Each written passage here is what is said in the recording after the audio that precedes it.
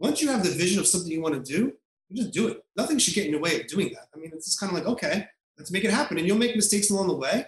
But at the end of the day, there's really no mistake when you're doing something for yourself. The Perspective Podcast is fuel for your mind and creative grind. Each week, we break down the art of healthy hustling, overcoming the inner critic, and growing your creative business. What's going on? You're listening to episode 199 of the Perspective Podcast. I'm your host, Scotty Russell of Perspective Collective, and my mission is to help you grow a fulfilling, profitable, and sustainable creative side hustle. At the end of each episode, I plug a listener of the week, so stick around to figure out how you can get a permanent shout out on a future episode. Today is the day where I drop the biggest, most time-intensive thing I've ever worked on to date. The Engage Community Building Blueprint video course is officially available for purchase worldwide over at engagecommunitycourse.com. Again, the cart is open right now, today, Wednesday, the 13th. It opened at 9 a.m. Eastern Time, and it's going to close Friday, the 22nd at 12 a.m. Eastern Time, aka midnight. This is your step-by-step roadmap for growing a connected community composed of the right people who support you in your work. So if you're just starting off and trying to find confidence, clarity in your creative pulse, this course is for you. Maybe you've been a player in the game, but you're looking to take your work more seriously, significantly boost engagement, grow a connected audience, and become a pro at promoting yourself. If so, this course is for you. This is 7 modules and 45 lessons that's loaded with actionable tips, worksheets, reference examples, and more. Let me sweeten the pot. I have some pretty wicked bonuses, but the main enchilada dish is this 48-hour fast action bonus. If you purchase within the first 48 hours, aka Wednesday and Thursday, you're going to get access to the free month of group coaching that's taking place on the 25th of January through February 21st. And this is valued at $997. For the first time ever, also with my products, I'm offering a 6 monthly payment option alongside my normal paid in full option to make this easier to access for everyone. Again, visit engagecommunitycourse.com to learn more, as well as lock in that 48-hour fast action bonus. I would love to be your coach. And I officially, again, close up shop on Friday, January 22nd, because I won't reopen this course until late 2021, and I'm going to be revamping it and relaunching it at a higher price. So, don't sleep on this, as it's never going to be this low again. I hope to see you, and I hope to be your coach soon. If something's important to you, you're going to make time to do it. You're also down to patiently play the long game because you know shit takes time to grow. Enter today's bucket list guests, Doug and Jason of Morning Breath, who are owning the print game out of Brooklyn, New York. When they're not slaying work for brands like Stussy, Nike, Vans, Pepsi, and Adidas, to name a few, they're bringing their ideas to life by throwing down on personal projects, which tend to land them more big projects. Funny how that works. I had the pleasure of connecting with them at Croc Conference a few years back and honored to bring them to you today. Morning Breath and I chat about how their backstory and influences show up in their work, finding your crowd and building long-term community, showing the work you want to attract, making time to work on something that's important to you, keeping print alive in a modern world, and so much more. If you're a fan of the old school vibe with the new wave twist, then you're gonna dig this. Trust me on this one. And before we get started, today's episode is brought to you by GARM Company. GARM stands for Graphic Artist Resource Merchant, and they're a newly boutique-style shop for designer tools, resources, and goods crafted together with some of the most talented designers in the game, like Kendrick Kidd, Jason Craig, Derek Castle, Tim Barron, Susana Rios, and so many more. So many more people are lined up to drop products on their site too. Just wait. You're going to love this. Their textures, brushes, fonts, and courses help you achieve that highly desired professional polish while saving you tons of time and not breaking your bank. And we want to hook you up by visiting garbcompany.com/Scotty, SCOTTY, not Scottie Pippen, Scotty with the Y, and using promo code PIZZA20 to take 20% off your purchase. This even works on sale items. Also, shout out to you Patreon supporters who financially back the show like my family at Iron Bean Coffee Company does. With as little as your weekly cup of coffee, you can help the show continue to survive and thrive, and your support directly goes into investing in the podcast team, equipment, as well as hosting costs. To learn more about how you can back the show and the rewards that you'll get for pledging, visit patreon.com/perspectivepodcast. We couldn't do what we do without you. And as always, keep an open mind and act on anything that inspires you today. Let's go. PC family, we have Doug and Jason of Morning Breath on the show today. This is literally, as I mentioned to them before, it's been years in the making, and I'd love to officially welcome you both to the Perspective Podcast. How you guys doing today? Doing all right, man. Good. For those who don't know, which is crazy, can you give us a brief Wikipedia page summary about yourselves? So, Morning Breath. I'll pull it up right now on Wikipedia. No, one day, right? Just edit your own shit in there, huh? We've been doing our thing. Jason and I met working at Think Skateboards back in the mid-90s. I think, 95, 96? Yeah, 95. And that's, where we first kind of, even started our style of collaborating. A lot of it would be, I come from an illustration background. Jason was a traditional graphic designer. And we just started, collaborating on skateboards then in a way that is very similar to how we work today. Through the years, we have worked on, slowed down a little bit. Worked at Think Skateboards for a few years. Jason had moved back to the East Coast because he was originally from New Jersey. I'm originally from San Francisco. And over the time being, when he moved back, he started taking on a little more work in the music industry, a few other areas. And we kept in touch all that time and continued to collaborate. And guess what? In 2001, I made my way out here to New York with my family. And that's when we started Morning Breath. And the rest is pretty much, wouldn't say history yet because we're still doing it, What about your end, Jason? What's the skinny on you? Yeah, pretty much same thing. Went out to California, to San Francisco, got the job at the skateboard company, worked with a lot of talented artists. And we were, one thing we always say is that's where it started, kind of meeting a lot of people that were like-minded to the way I was. And I think that connection is kind of where we got to today, where our community kind of grew, where it was a lot of skateboarders, a lot of graffiti writers, a lot of just people making art that weren't traditional artists, and they were figuring themselves out. There were some people started clothing brands, some people started skateboard companies, some people were being fine artists, and we were right in the middle of all that at the right time, right place in the mid-90s. I feel like a lot of people are kind of figuring themselves out, and some of those people to this day we're still friends with, that we still collaborate with, still hire us, we hire them. That's a community that we developed during that time that really has blossomed into now 2020. I can tell you where a lot of those people I met during those years, where they are now, and they're all doing great things as well. So I always say that we were just happening right place, right time with each other, doing things and also developing at the right time. We both were kind of mastering what we were going to be doing. And I think that because we were meeting each other, we were kind of constantly turning each other on to new stuff, whether it be My Side Design, Doug illustration. That just kind of was coming to a head. And the two of us kind of having very similar upbringings, comic books and skateboarding and BMX bikes. And, we're late 70s, early 80s kids when we were young. And it developed a lot of our aesthetic of what we loved and fell in love with. We grew up with records and, like I said, comic books and cartoons, Hanna-Barbera. And, and it just kind of, when we met, it was like, what about this? What about that? So when we started Morning Breath, with Doug, we're coming up on 20 years. It just is the same. We haven't changed a thing. We're still two guys in a room being creative, and we come in every day and we try to bust our asses. That's about it.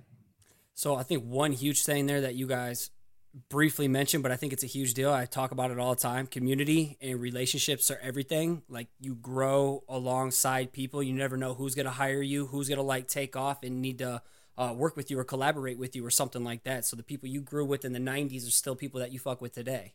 Yeah, I have direct connections to a lot of things. Even when I came back to New York, I got a job at the place called The Drawing Board, which did all of, I was, the art directors of Def Jam Records. And I got that job from an old roommate I had in Brooklyn who was a graffiti writer, who knew a guy who was a graffiti writer, worked there. And so that direct connection got me there. And then still to this day, that guy who hired me, we're best friends with now. And it just we've done so many art shows together and different things together. So yeah, it keeps going and going. And like I said, there was people that worked with us at Think Skateboards that went on to start brands and worked at Nike and worked at Stussy and then 4 Star and Chocolate Skateboards. And it just keeps on going and going. So as time goes on, that tree just gets bigger. Do either of you have like the fancy art school, design school degree? Both of us, pretty much. I mean, I went to school in San Francisco at Academy of Art College to study illustration. And, it's a funny thing, man. I think that I don't know if everybody who wants to get into graphic arts or design has the same experience, but I think early on, I went that route for me because I don't think I knew better.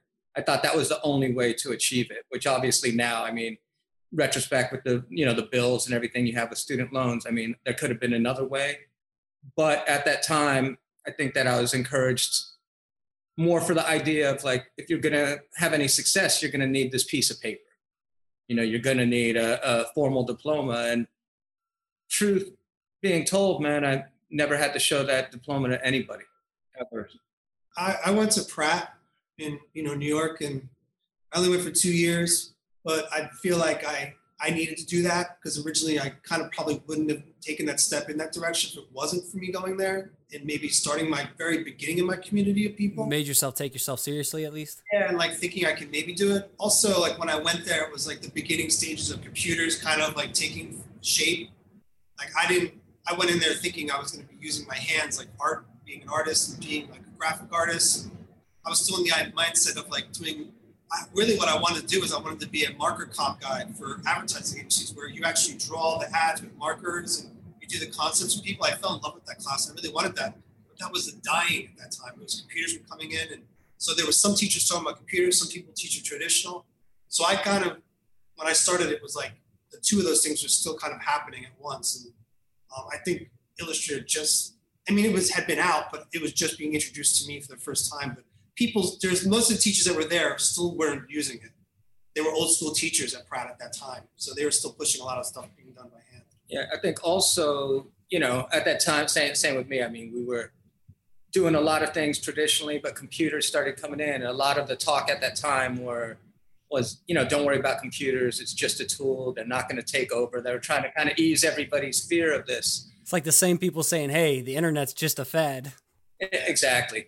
But, I kind of took that to heart. And I think that as me personally started learning computers, I thought of it in that way as just another tool. So I think that even, I know that you had an earlier conversation with Jason about how even though we do things traditionally, obviously things end up digitally. But I think that the way that we even approach technology is in a very kind of, basic form that stays true to the way that we learned prior to the computers. Yeah, I mean, if you were to look at our Silk Screen posters, the back end of how they look, it looks like it was cut with a razor blade because that's how, when we first doing skateboards, they were done with a ruby lift. Like you actually cut ruby lifts for plates. And so we still use the keyline black, and then in back of that black, we cut shapes as if it was an X-Acto blade in Photoshop, like with just the pointer tool.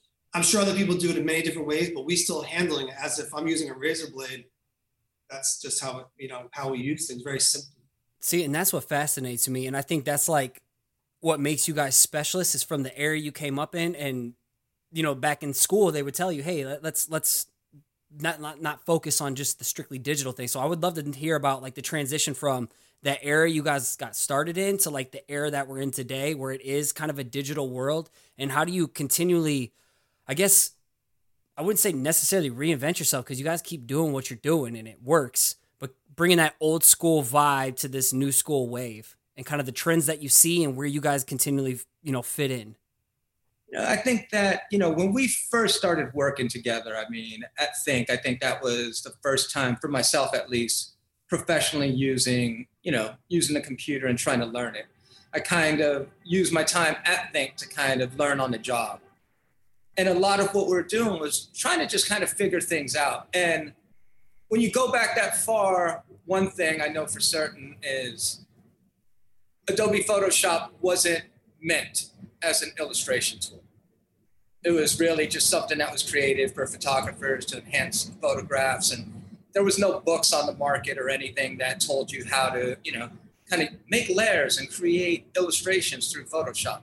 These are all things that we played around with while we're at Think, and we started figuring things out for ourselves. So I think that was really the beginning of like, okay, let's use this, like I said earlier, as a tool to kind of create graphic arts instead of using Photoshop, what it was meant for photographs, et cetera. And we just kind of continually evolved on that. And I think a lot of our conversations obviously have, you know, like we're saying earlier, have these ideas of like nostalgia, thinking of things that when we were kids and, oh, that stuff looked so cool back then, or the way it was printed, or the way, you know, these illustrators simplified these little things. And I think so much of that has had, you know, an effect on our aesthetic of kind of just for our own kicks, really. I mean, it was never really about creating an aesthetic that was marketable or something that we could, you know, make attractive for a client, but it was more something that we kind of got joy out of. How do you describe your aesthetic? You know, I mean, it's kind of, you know, a mishmash of kind of old and new. There definitely is a lot of nods to things that kind of have, I don't want to say, you know, retro, but for a better word, I guess, kind of a retro vibe. But we will do things that wouldn't necessarily be part of that wholesomeness when you think of that kind of stuff, you know. It's got like some grit undertone to it too. A little bit of, and also making things just kind of, you know, I guess from our generation of kind of the derelictness and the degenerateness of skateboarding and graffiti and things of the 80s and 90s, started incorporating a lot more of that into this kind of play on these wholesome graphics, these wholesome illustrations, starting with, you know, giving people broken teeth or doing things just that were a little more kind of grittier and fucked up with them. And I think that was kind of, I think, the beginning of us kind of starting to build on that. I'm sure Jason could kind of say more on that. Yeah, I mean, one of the things we always say is that we're really inspired by printing. For one, we're print artists. Everything we do, I'd say 90% of it goes to paper. So right off the bat, me and Doug have always seen something that might have been printed, you know, in 1965 to 1981 and been like, oh, look at this. And the design might be really poor, but the printing part of it was really great, or the colors we used it really great. So we would go back to our studio and we would make something inspired by that printing piece. And then we would decide what we're going to make from that point sometimes. So our inspiration comes from many different places, not necessarily actual the art or the look, but sometimes it can be just the way the paper feels. We're really hands-on in the sense where, you know, we still screen here in our studio, we make something, we want it to feel a certain way, we control it. We like the control aspect of making something. And so it can be called retro, but to me, I actually don't think it's retro at all. I actually think that we are doing something that's even, it's what you think would have happened during that time, but actually didn't happen during that time. We'll make a lot of graphics that in your mind you think came from that era, but actually no way it came from that era, because we know what stuff looked like back then. It actually didn't really look like that. We were actually bringing a lot of modern things into an old time. So it's kind of like this hodgepodge of both of them kind of coming as one. You know, a lot of times we equate it to kind of, you know, a DJ who's digging through the crates and finding, you know, these little sounds and little samples and kind of putting it together to create something new. But a lot of it is, you know, just our remixes of things. That's a perfect way of putting it. I think that like articulates it perfectly. When did you like know you had found some type of aesthetic, and how did it land like your first big deal? Like, holy shit, we kind of found this style, vibing back and forth all by hand. And then it like led to that first client. You guys were like, wow, okay, yep, I think we got something here. Can you go back to that moment? We were very fortunate that we were always, from the beginning of our design careers, were able to kind of do big jobs. We were very fortunate. So prior to Morning Breath having any kind of aesthetic, we already were doing huge name record covers for bands and for rap artists. I mean, there's so much more prior to even Morning Breath. I mean, I did the Eminem covers. We had our hand and our foot in the door of a lot of people that were seeing things. So it wasn't about us finding our aesthetic. We knew we were going to get there. It was just a matter, we were doing things behind the scenes always, but we were commercially doing a lot of design and illustration work that was really being seen. We just had to sneak it in and start showing them. What we started learning was the more you show what you want is the more you're going to get what you want. When you show things that you don't want to do, you don't get things you want to do. So the more we started showing people hey, by the way, we also do this. We start doing this. We had a book of our commercial work of all these album covers we were doing, and Kanye West we did, and Jay-Z's and Foo Fighters, and all these big bands. And we were art directing and designing and hiring photographers. We were full-on creative directors, art directors doing that kind of work. But we also made a book of our personal work, and we started showing more of that. Give a little plug on that. You're already beating me to it, but what's your guys' book? I don't have it in front of me. It's over here, but I'll link it up in the show notes. We have the Art of Morning Breath, the Early Bird, and we have By the Skin of Our Teeth, the art and design. I don't have the first one. Okay. What we were showing was the book that we made it was a scrapbook, which was really, just kind of a binder book with a silkscreen cover that we put everything from sketches that we did on top of pizza boxes to small little silkscreens. And it was all actual physical artwork. It was nothing that was like reprinted. It was things that we were drawing on and silkscreening on. And we sent that out as an accompaniment to our actual portfolio. And we started realizing that was what was getting people's interest. Getting more reaction. Was like the personal work scrapbook. How'd you send that out? Well, it's funny, we have one right here. We used to have to mail physical books, like these huge physical books, FedExing to people. And these were like these big, huge portfolios that we have. We have like 4 of them. And then we go to like London. Yeah, open that shit up. Let people see the goods. If you're just listening to audio right now, better switch over to YouTube to check this shit out. It's so beat up. Yeah, like, these were like, this pages were all ripped out on this thing. So you'd have to make copies each time and then ship that out along with like your professional commercial work. Like from like Europe to LA, and books with like, just pages and pages of album artwork. De La Soul, I saw Talib Kweli, Papa Roach. Yeah, very much before people were really even looking at our website. Yeah, this is like even big website. But you weren't Morning Breath before this, or this was? This is all Morning Breath. Yeah. Okay. Yep. Eminem. What was that? Curtain Close. Eminem. But the thing is, so what I'm getting at is that we had a really good, intro to people to show them things. When you have access to people that are making the big commercial work, it's only a matter of time that you're going to be like, hey, let me show you something else. And then at that point, we'll both agree it was Queens of Stone Age. We developed a relationship with their manager, and we had our first book, and we had some stuff in there that were these characters drawn, and it got put in front of Josh from Queens of Stone Age. He loved it, and it kind of went from there. And that was like the first commercial job like that we feel like we put our aesthetic on, where people saw it and they knew it was ours. And then it grew from there. Really, like I said earlier, like what you show is what you get. The minute we started, we saw that door cracked open, we just kicked it. And from that point on, we've been pretty much doing what we want to do. So the Queen of the Stone Age was like the first little glimpse, and you kicked that door open. Because when I think of your guys' aesthetic and style, I don't think about any of that other stuff. You have cemented and taken over my brain with this. I'd like to call it, I feel like your work is serious as hell, but it just looks like play. With that like kind of retro-ish but modern gritty vibe to it. Yeah, and I think also with that, what was going on, we were starting to spend more time in our studio creating physical pieces. We started showing work for the first time. We started having shows and gallery style. Gallery shows and stuff like that, which that also just added to our commercial work. And did you just do that? You were just like, fuck it, one day I want to just have a gallery. We got enough pieces to show, like, and you enough connections or relationships, I prefer to say. And you just like, let's make it happen.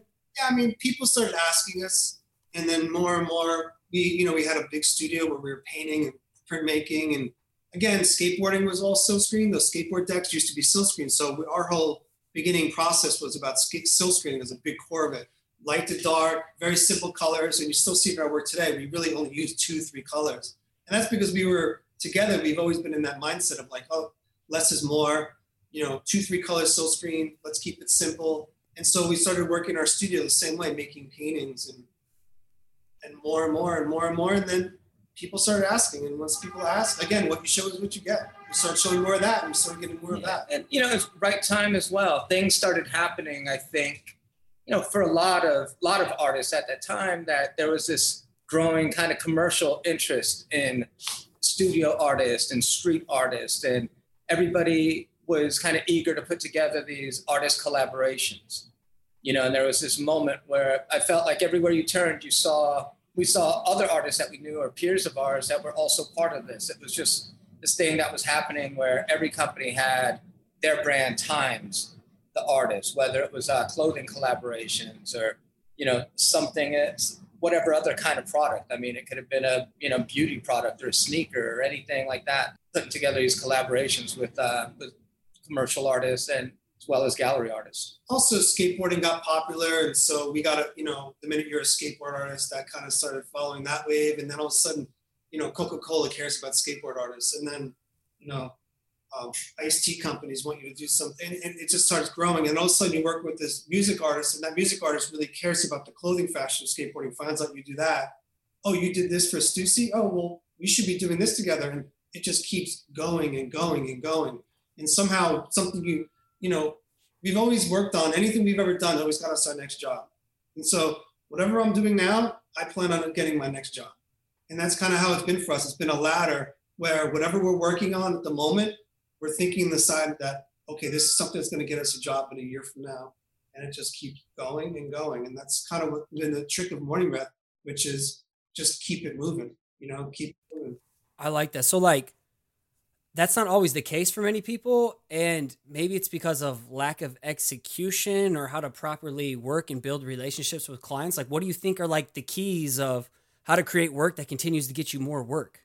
Under promise, over deliver. That's always been my main thing with someone.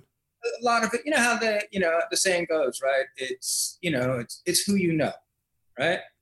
But how do you get to know these people? It starts with who you meet. And I think people who go out there, they put themselves in the mix and they meet with people, that might not instantly translate into work for them, but depending on where the people they meet end up, and they continue these relationships with people, that could be work 2 years down the road, 3 years, 5 years. I mean, I have people even now that I haven't spoke to for 25 years talking about, possible new projects. So, I mean, you never know where it's going to come from, but it always does come from someone you met along the way. Yeah, and also a lot of relationships we've had were before Instagram. Now, with Instagram, it feels like the relationships are, you know people, but you never met them, and so I guess a lot of younger people have the access of DMing and doing all these things. From when we first started, it was like you got in a magazine. Got your little Rolodex of contacts. We would be in Juxtapoz magazine, and then someone would call us like, oh, I saw Juxtapoz magazine, I'm in Australia. And you're like, oh, cool. Everything was moving much slower. Now I feel things, we put something up, or sure, if anybody out there puts something on Instagram, you're immediately getting this immediate thing, right? Someone's contacting you immediately. So, but the bad thing about it is that it disappears quick too. So you made something you put a lot of work into, you put it up on Instagram and you make your pretty piece, but Instagram, a lot of people see it, but within 2 days, no one cares. Short afterlife kind of thing, yeah. Where we used to do things and it would live a really long time because we'd have magazine call us. It would take a long time for that magazine to get somewhere and that person see it. So I think that the reason why we can do it now is because we have a long history of doing it. It's not, we always say, a lot of people say we want to do what you do. And I'm like, there's a lot of good people out there, but do it in 20 years. That's the thing. You got to give shit time to grow. And in this microwave era we're living in, where everybody wants to be a TikTok celebrity overnight, I think that's why I really wanted you on the show, to show the history of this shit just doesn't happen overnight. And also, going back to Jason's point, people would ask us, how do you get into doing skateboards? And, I don't know if that was ever my personal goal. I didn't go out after it. It's just where you end up sometimes. And I think that there's people out there that do a lot of things and they just somehow that was just where they landed. They didn't seek it in the same way. I think that when you become really specific on what you want, it's possible, but it also sets up for more, kind of failure. I mean, you just got to be open, take what you want. It might be something you never thought of doing, but you start doing it and you realize that that's exactly where you wanted to be. Yeah, I mean, I'm also a firm believer that things are meant to be. And I truly believe that.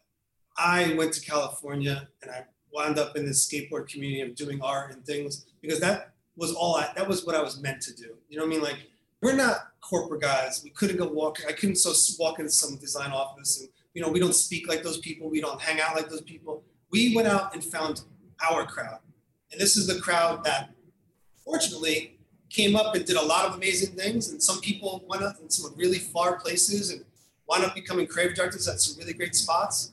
But our generation of kids were a little bit kind of high school dropout-ish. And, and so there was a lot of really creative people in that world. And we were fortunate that we just all found each other, how I see it. We come from the generation, like in my high school, there was only, if you're a punk rocker, you find the other punk rocker. And so it's similar to me in this art world that we all found each other. And San Francisco at that time was a hub. A lot of creative people were moving to and doing a lot of things. Doug was lucky that he was from there. For me, I went out there because, I don't know, I wanted to check something out new. I always admired California as a child and the lifestyle and the things. But I knew somehow within that city that I wanted to meet, fucking people that thought how I thought. And so I was just lucky that it went somewhere. I think what you said right there is find your crowd. And another angle is like, don't force it. Allow shit to just like flow. I'm a big, like, trust the universe, law of attraction, go with my gut kind of guy. So yeah, I can definitely get behind that. Then to this day, how do you guys balance commercial work with personal work? And especially during a pandemic, I don't know what it's like in a commercialized world right now with people wanting to spend money right now.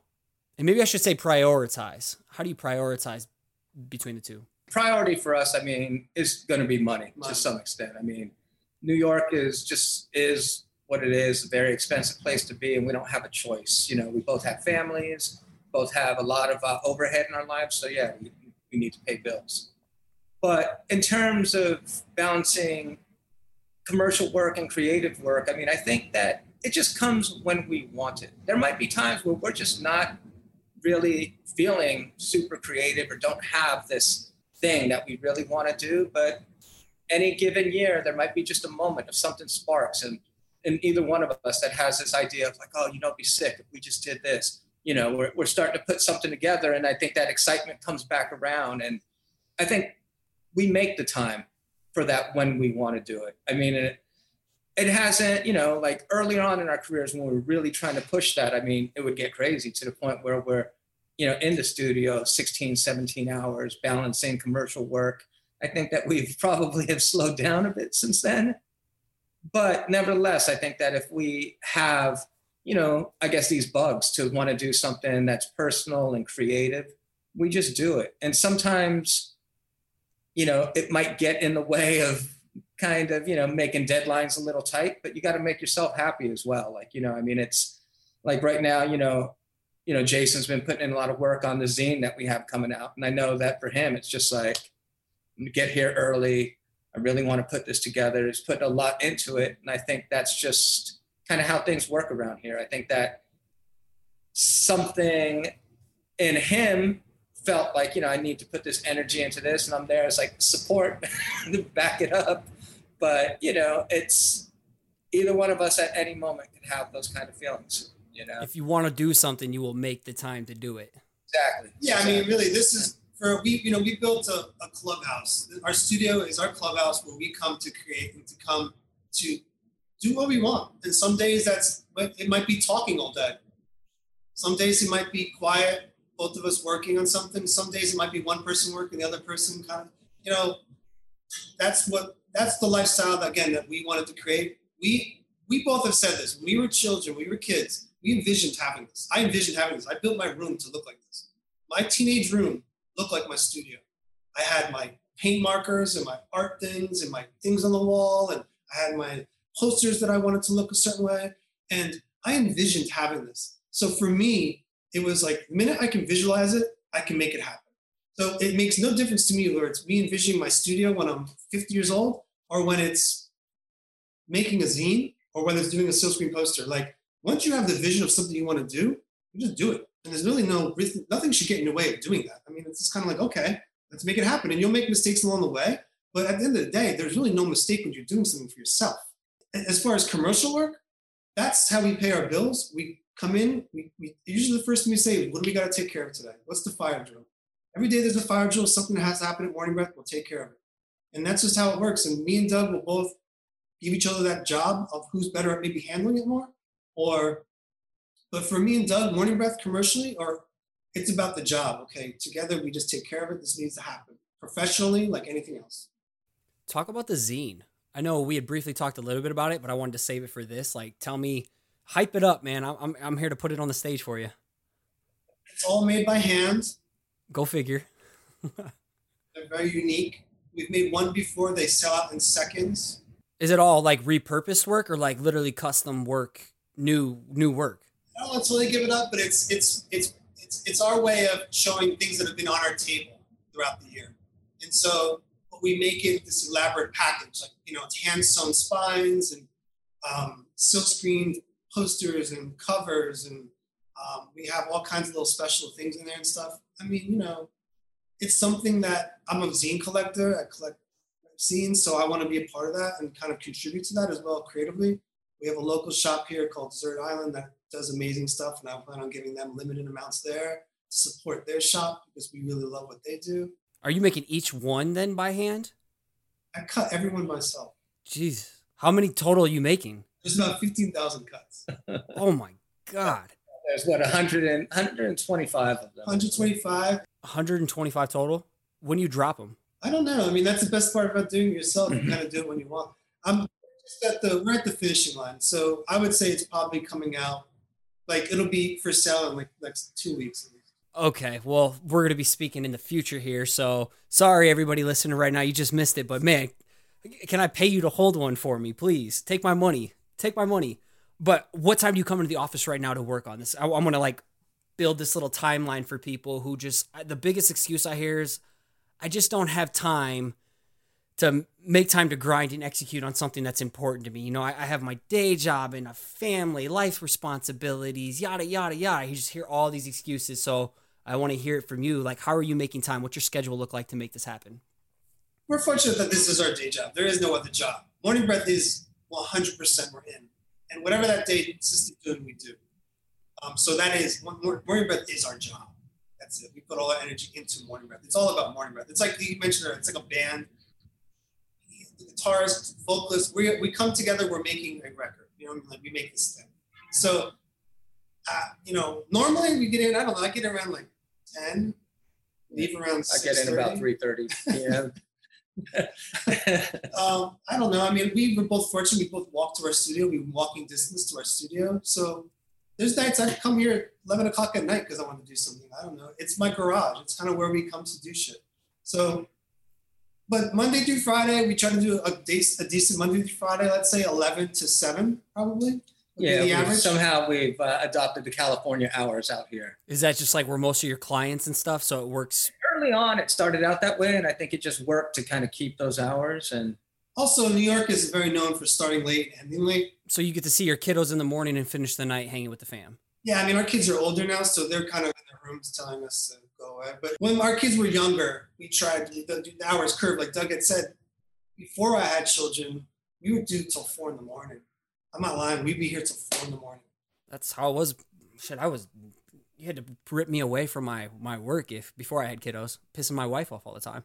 And then once the family started becoming more of a priority, we have other things outside of that are way more important than obviously even Morning Breath. So that changed it, and we kind of gave ourselves a schedule. And I think, like Doug had mentioned, as we get a little older, you tend to want the schedule to be a little more normal. So if something's important to you, you make time for it. So like, I guess what I'm trying to say is, you still have commercial work, you still have all the other shit, but this zine is important to you, self-initiated. No one's asking you to do it. No clients giving you a brief about it. It's just you're just making time to do it outside of the normal realms of the work you already have. You have your day job. To me, this is just like you're making time for personal work, even if it's under the umbrella of Morning Breath.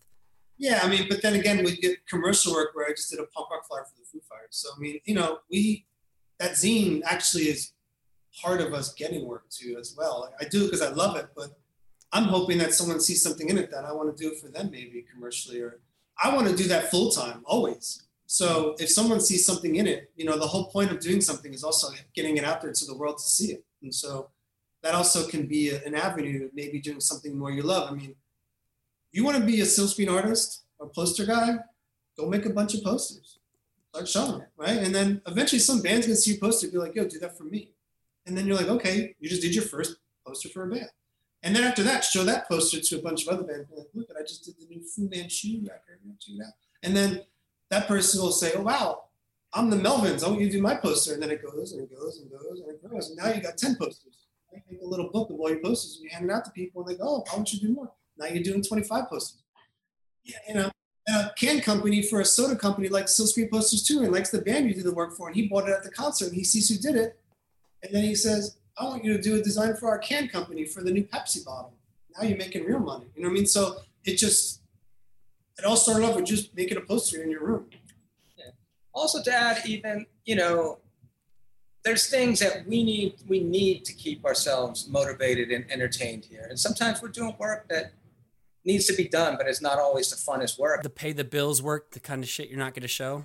And sometimes it's just not that, you know, we hate doing it. It's just not, our heart's not in it in the same way as something personal. So not only do we need to balance, you know, work and personal work, but we got to balance, you know, our attention and our love for design and our energy. And, you know, I could, you know, kind of attest to even right now, Jay's working on the zine because the progress is motivating him. It's that idea you're doing something and it's coming along the way that you like and you don't want to stop. So it's kind of like, well, work could take a little bit of a backseat right now because you got to do something that's personal and important to you to keep you excited about what we do. Creatively fulfilling. Yeah. And then on top of that, like we're very supportive of each other where I'm doing that and that's making us not a dime.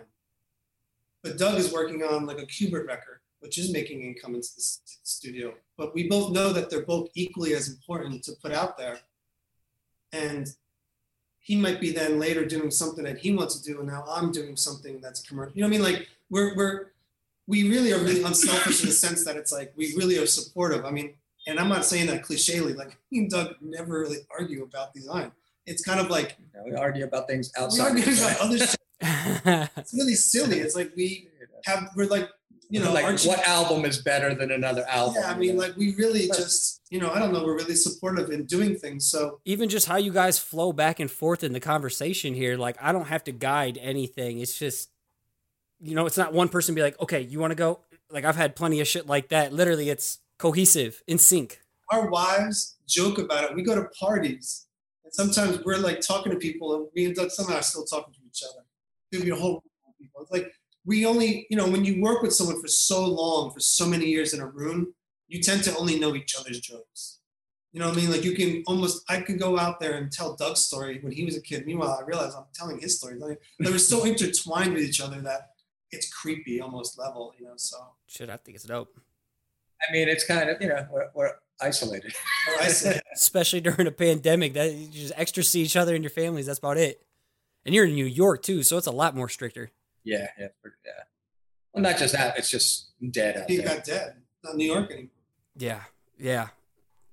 Thankfully, I'm happy to be in the Midwest and things like this. A little Iowa. So I want to respect your time. Let's pivot to rapid fire questions real quick. If you guys were on death row, what would your last slice of pizza be? Joe's Pizza. Domino's. Oh, okay. I'll fuck with some Domino's though. I like me some Domino's. Frozen DiGiorno. Frozen. Oh, true gangster. Okay, that's like some munchie food for sure. Quick on Wonder Bread. Fuck it. Some pizza sauce and some shredded cheese on some bread. That was me growing up. I used to be the pizza king. Like I was a big pizza. When I was back in the 90s, like everyone joked to me, I was like the pizza, like I was the pizza dude. I was the pizza zine. I started a pizza zine. I never finished it. Oh, please do that. I need to see that manifested into this world. Writing stuff. I had a guy who got in California. There's a 3-strike law. I know you're doing the thing, but listen, 3-strike law, and he robbed a pizza guy at a pizza delivery guy, and he got a third strike and went to life in prison over stealing pizza. I had all these people's interviews about pizza that were like this weird pizza stuff. It was called Pizza Face. That was the name of the zine. Can you resurrect it? No, I still have the files. I need to finish it. Please do it. I'll promote that on the show and just treat it as a sponsor and be like, hey, it's coming out. Like that's just part of the brand. And honestly, rapid fire usually turns into tangent, so this shit really isn't rapid fire anyway. If you were both reincarnated, what would your new career path be outside of just like art and design? I'd be a juggler. I don't mind. Doug's on that route. Or a mime. Like real talk. I can't take you serious right now. I would have a record store. Me, you know what? I don't know. I mean, I'd like to. I'll answer Doug's. Doug would have a little taco stand. Yeah, maybe a little taco stand. Okay. I'm gonna answer Doug's from now on. And okay. What's your favorite record, and what would your taco stand be called? I want to hear you argue, basically. Like, what's the top record? What's your top vinyl? I'd say that my top playing records that I play are probably like, Led Zeppelin, Houses of the Holy. But I don't know. I mean, I go through years and years of records I love for a year, and I go back and forth. There's years that I was like, only want to hear Black Sabbath. A lot of it falls into probably classic rock and classic soul. And that's within those genres. I have, I guess, multiple favorites, but I don't know if there's one. It's too tough of a question. I refuse to answer that question. All right, well, it's your world. We're just living in it right now. So do you believe in aliens or any type of life form or paranormal just like existing within this planet or our solar system? I don't believe in it at all, but I dream about it regularly. And I have these dreams that I swear to God, I know what an alien invasion is going to feel like, because I've been through so many of them, and they're so fucking real that I wake up like, holy shit, that's exactly what it will feel like. Like Independence Day style of just a massive ship coming out of the sky. That shit freaks me. I dream of that. It always feels like no one else is believing it at the moment until they have to accept that this is it. It's fucking finally happening. So I guess, I don't know. I don't believe it when I'm awake, but I fucking believe it when I'm asleep. Even though like the Pentagon officially like released footage of this kind of stuff. I do believe. Yeah, I mean, Okay. there's something, but I don't know if it's alien as much as it is just Like Men in Black style. I gotcha. Let's see. Last one before we go on the main. Last one. You guys share. Where can people find you? What's a project you guys haven't done yet? Like, what's like the big goal dream project you just haven't manifested yet or haven't made into reality? What is like that one thing you guys want to do?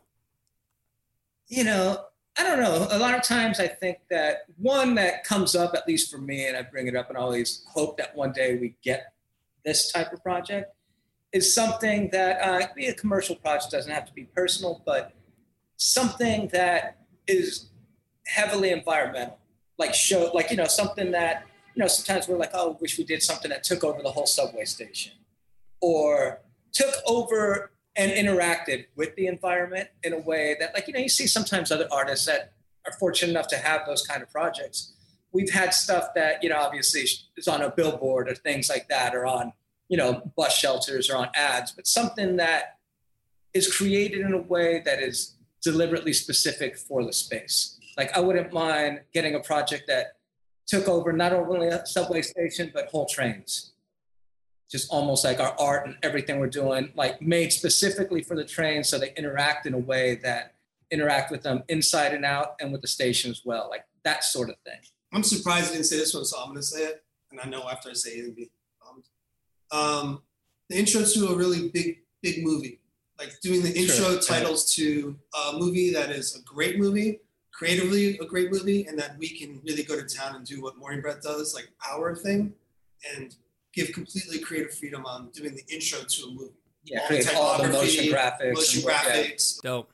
Well, one last thing. Where can people go to follow you online, support you, scope out for a future zine, maybe a Pizza One? Check out our website at morningbreathinc.com. We never updated. Our Instagram at morningbreathinc. Our Twitter at morning _ Twitter. I just followed you on Twitter this morning. I'm like, damn, this is like a ghost town. I needed to throw it out. We don't use anything really, but we probably Instagram is the one for the most active. Instagram and website is pretty much linked up, but Instagram is where I keep a pulse on what you're doing. At morningbreathinc.com. And Jason at morningbreathinc.com. Doug at morningbreathinc. I'll plug the emails in there too. I only have Jason's, but I think Doug's is pretty easy to figure out. But thank you. I appreciate the hell out of this. Like years in the making. I really, really, really sincerely appreciate it. I know people are getting a lot of value, and I can get this one checked off my bucket list. So I appreciate you guys. Right on, man. All right. Appreciate you guys. Peace. Take care, man. I think.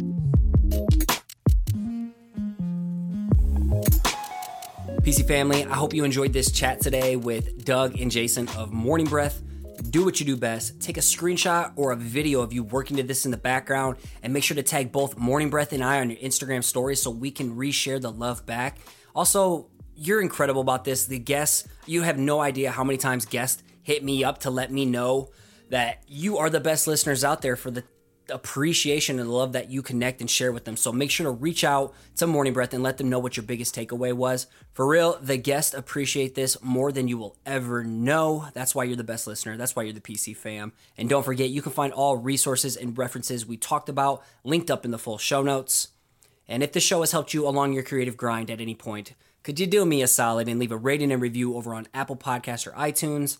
Not only does this help the show climb the charts in the arts design category, but more importantly, it staples you in as a future listener of the week. And today's listener of the week is titled, Scotty is the Real Deal. And it comes from Everyday Creative from Australia, from down under, mate. Maybe that sounds like London. I don't know. Let me continue. I've been a regular listener to this podcast for the last few years, and Scotty is passionate about everything he does. Facts. He has a genuine desire to help everyone get the most out of their creativity, and I've loved watching him pivot recently to become a business coach. His guests always bring value, and he's super interested in every discussion. Hell yeah.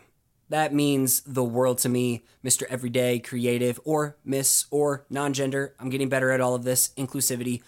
Just know I sincerely appreciate you and for you taking the time to leave that review. And you can leave a review on whatever platform you're on that allows it, and I can start seeing them now. So I can give you a review, regardless if it helps the show climb the Apple or podcast or iTunes charts. I can still read your stuff and give you a plug.